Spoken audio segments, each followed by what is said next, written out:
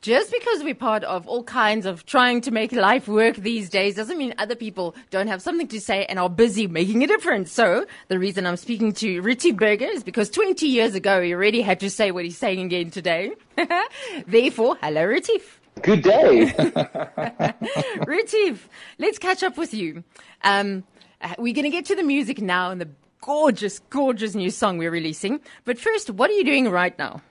Well, I'm basically sitting in a coffee shop, crafting sermons for our church and just spending some time with the Lord. And I always like having people around me or semi-around me because I'm a people's person. And I always know that sermons are for people to keep them in mind. But what's it with pastors and coffee shops? It's like they go together, like golf and good coffee. Golf and good coffee. I don't know how you get those two. Pastors, golf, and good coffee. I gotcha. Yeah, no, that's. I think it's got all to do with quality, and human engagement, and to be able to let go of your frustrations on the golf course. Yeah. I hit stuff, but okay, you can. A little ball will do. A little ball will do. Okay, and then let's widen out. Life at the moment for Retief Burger. Raising 3 kids, being a parent and trying my best at that, and trying to be a good husband to my amazing, beautiful wife, Isabel. Pastoring a beautiful local flock of people, and singing and recording and doing some other stuff in between as well. So quite a busy season, but just, of course, being around Easter weekend is always amazing on the calendar. But it's not only your own music. I see the guys from In Verwondering are getting together as well.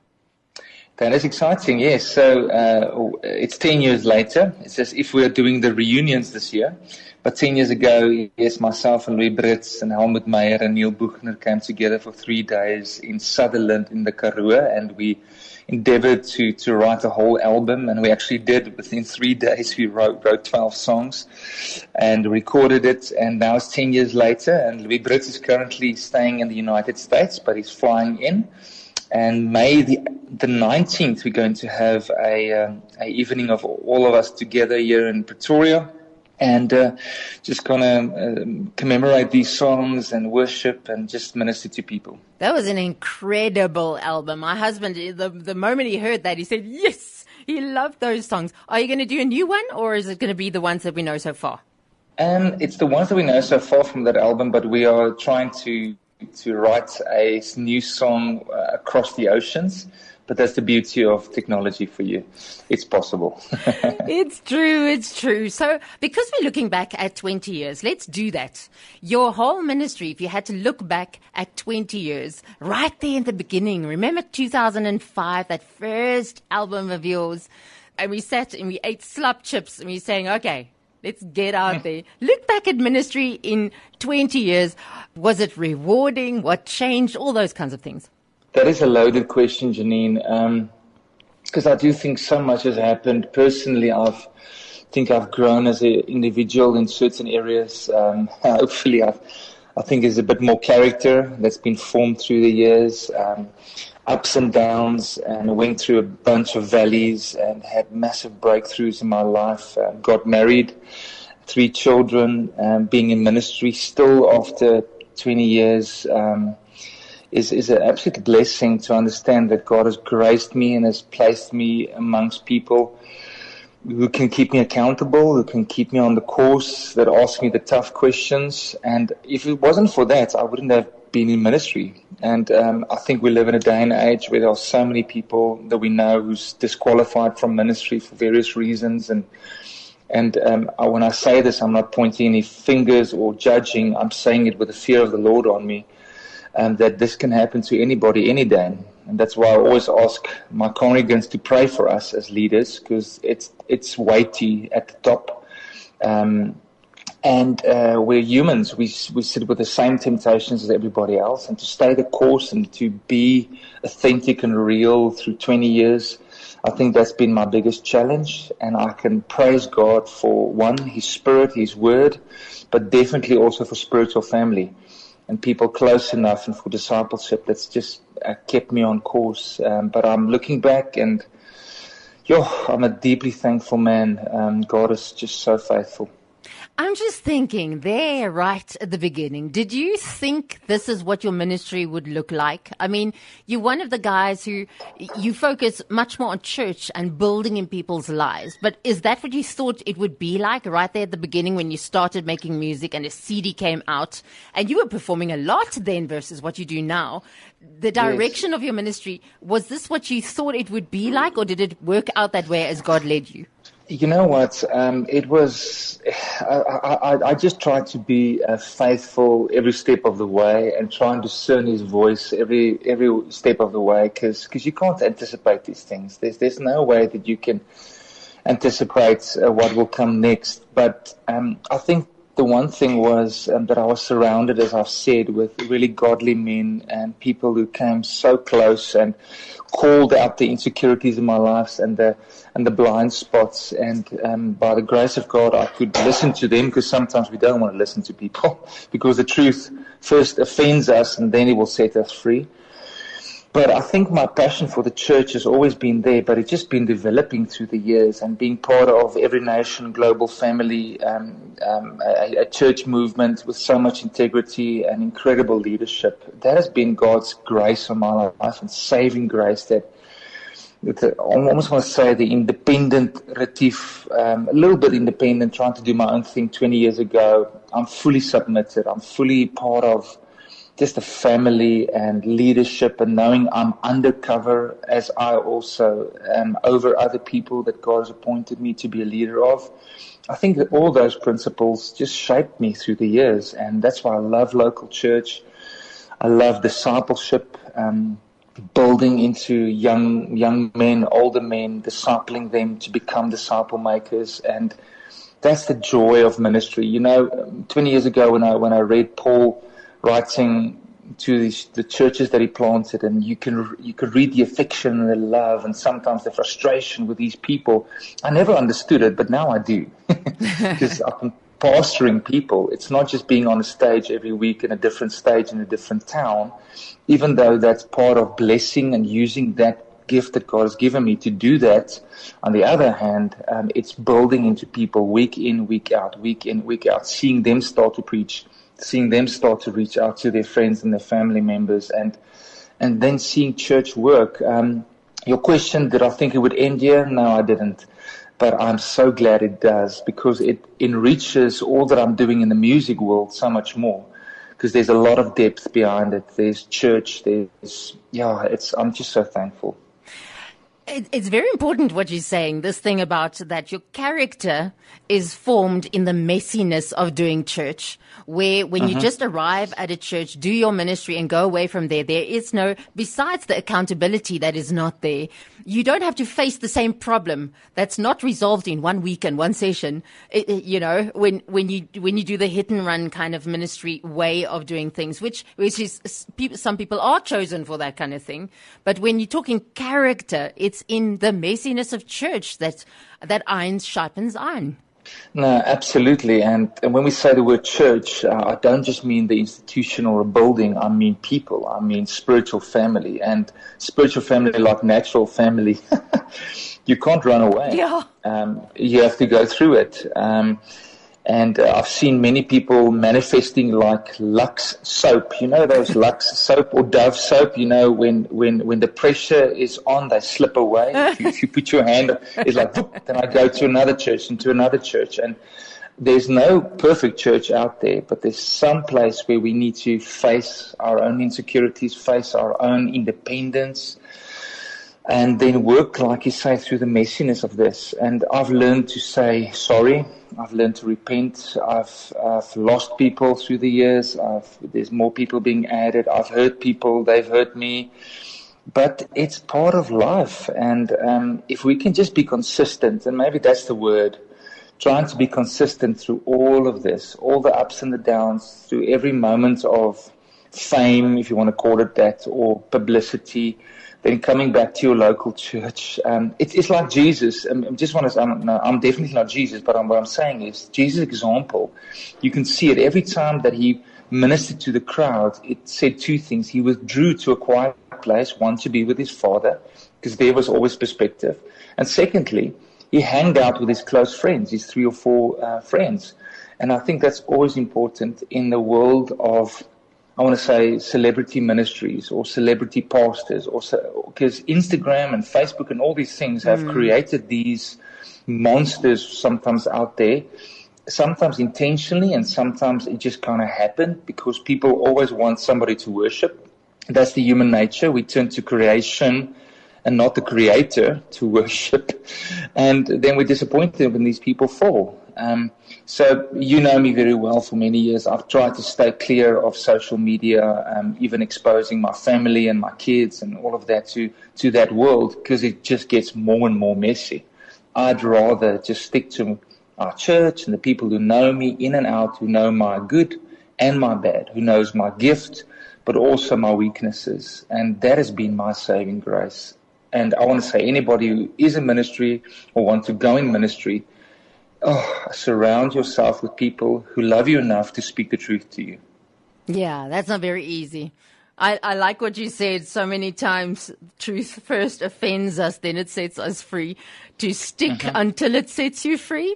Yeah, that takes some doing right there. But when we're weak, he is strong. That's what the word says. And this song of yours, Sekelmaan, came out of a weak place where God's revelation in your heart has touched so many people who are at weak places in their own lives, thin, broken places in their lives. So take me to that evening when this whole revelation happened in your life. So I think there's a backstory. So this was in 2002, it's 20 years ago. I think I was going through a bit of a tough time, but I do think all young people go through tough times trying to find themselves an identity and broken relationships that's not working and stuff like that. But we were at a New Song music festival in, I think it was Hartenbos, with a bunch of friends, and then we drove back through the night, actually. Not too wise, but hey, we're students. And everybody was sleeping in the car except me and the lady that was sitting next to me. And as I was just driving, suddenly the crescent moon, the Sekelmaan, was right in front of me in the Karoo. It was just massive. And I felt God just speak to me his words of life. God just speak to me about the bride and the bridegroom, him singing over us. And he literally downloaded these words, romancing words. And I remember in that time, I also read the book of Jeannie Edwards' Divine Romance, a classical book about God being this lover of Israel and lover of people and lover of his bride, the church. And it was just this revelation. That's how he thinks about us. And it's not just a corporate bride, it's the individual, it's the person in their brokenness, and people trying to look for love and affirmation everywhere apart from Jesus. And that's how that song was written. It was a miracle how it happened. It was like literally a download from heaven. And through the years, I cannot tell you how many testimonies I've heard. People being saved, people at the point of suicide listening to the song and God just turning them around. I remember there was one story of a lady who was working in a country in the Middle East somewhere, and in the kindergarten, she was the teacher. She just played the song to the kids every morning, and they would come and sit at the radio, not understanding a word. Wow. But literally the anointing and Jesus speaking to their spirits, they would start to cry. So stuff like that through the years. How many countless weddings where the song was being ministered or sung, because, of course, a wedding points to the wedding of the Lamb with us, his bride. And I know it's a message that we all need to hear perhaps again, and that's why I felt God say, re-record it. Take it out there again and remind people who's heard it 20 years ago, but also a new message for a new generation to hear. But why a symphonic version? Well, I've always been a sucker for good classical music and symphony music. And if you listen to the original of Sekelmaan, it's just piano and a cello and my voice. And as I was driving through the Karoo, again 20 years later, by the turn of 21 to 22, I sensed God say it's time to re-record this. And immediately I felt symphony, and because it's such a heavenly sound, it's so majestic, it's so big. And then immediately I thought of Didi Oosthuizen, Deveru Oosthuizen, and her husband Floors, who are incredible people in the Afrikaans music scene. She and him, they love Jesus. They are such honoring people, and I reached out to them, and the timing was perfect. She wanted to ask me actually to be part of a production she's part of, and then I asked her. So God was all over this. And the way it came out is way beyond what I even anticipated or heard in my head or in my heart. It's really a heavenly sound. It is really so anointed, the music, not just the words and the singing, but just everything. Yeah. Tell me about the video. What's the concept? So the concept was I took hands with Handmade Media, good friends of mine. They were also the production company on Die Scene that myself and Rihanna now also recorded. And we had this concept. Firstly, I don't want to be in the video too much because it's Jesus singing to his bride. Many years, or for many years, various places where I've ministered the song, I've actually many times just asked the people to kill all the lights, that they forget about me on stage, that they can hear Jesus sing this over them, even though it's my voice. But almost to take me out of the equation. And I felt like doing the same with this music video is you'll see just profiles, shots of myself, and I'm portraying Jesus singing over his bride. We didn't want to have a bride in a white dress, because that's typical. I wanted to bring it closer to home. So the bride in the music video, normal people, young and old, black and white, different nations, races, that Jesus is walking through this dark wood of the soul of the world, and like the crescent moon shines on us, then wherever he walks and touches them, the light, the moon shines on them, and they start to live as the gospel penetrates their hearts. And then eventually it's this beautiful picture of everybody just enjoying the song of the bridegroom over his bride. Yeah, it was so cool. And actually I asked my mom to be in the music video as well. And, because she lives as the bride of Christ. She's such an inspiration to me through all the years. And she doesn't like the camera, but man, she did so well. I'm so proud of her. Yeah, you see the love of Jesus in those eyes of hers. Oh, you want to go hug her. If you ever meet her, you'll see. You want to go hug her immediately. She's one of those people. So the video is released. Where do people see it? It is on YouTube. There's also 2 behind-the-scenes videos of the whole making of the music video and a bit of the production behind it. But it's out there, and then the song is on all the digital platforms to be streamed, to be downloaded, whatever people choose. But yeah, it's all available. And socials to follow the ministry? Yeah, so my music ministry, I've got a Facebook page. You can go and follow there, a bit on Instagram, and then also our church, Every Nation, that I'm leading. You can just look for Every Nation Tshwane, and then I'm leading the Elaris Park congregation in Pretoria. But yeah, so it's the whole tutti frutti. Tutti frutti nogal. Okay, let's listen to it. But you know what I'm going to ask you? I'm going to ask you to just stand still for a while. Just leave what you're doing right now, unless you're driving. Just sit and take this in. Jesus singing over you, just how much he loves you. It's the crescent moon. It's in Afrikaans, Sekelmaan, and it's just for you.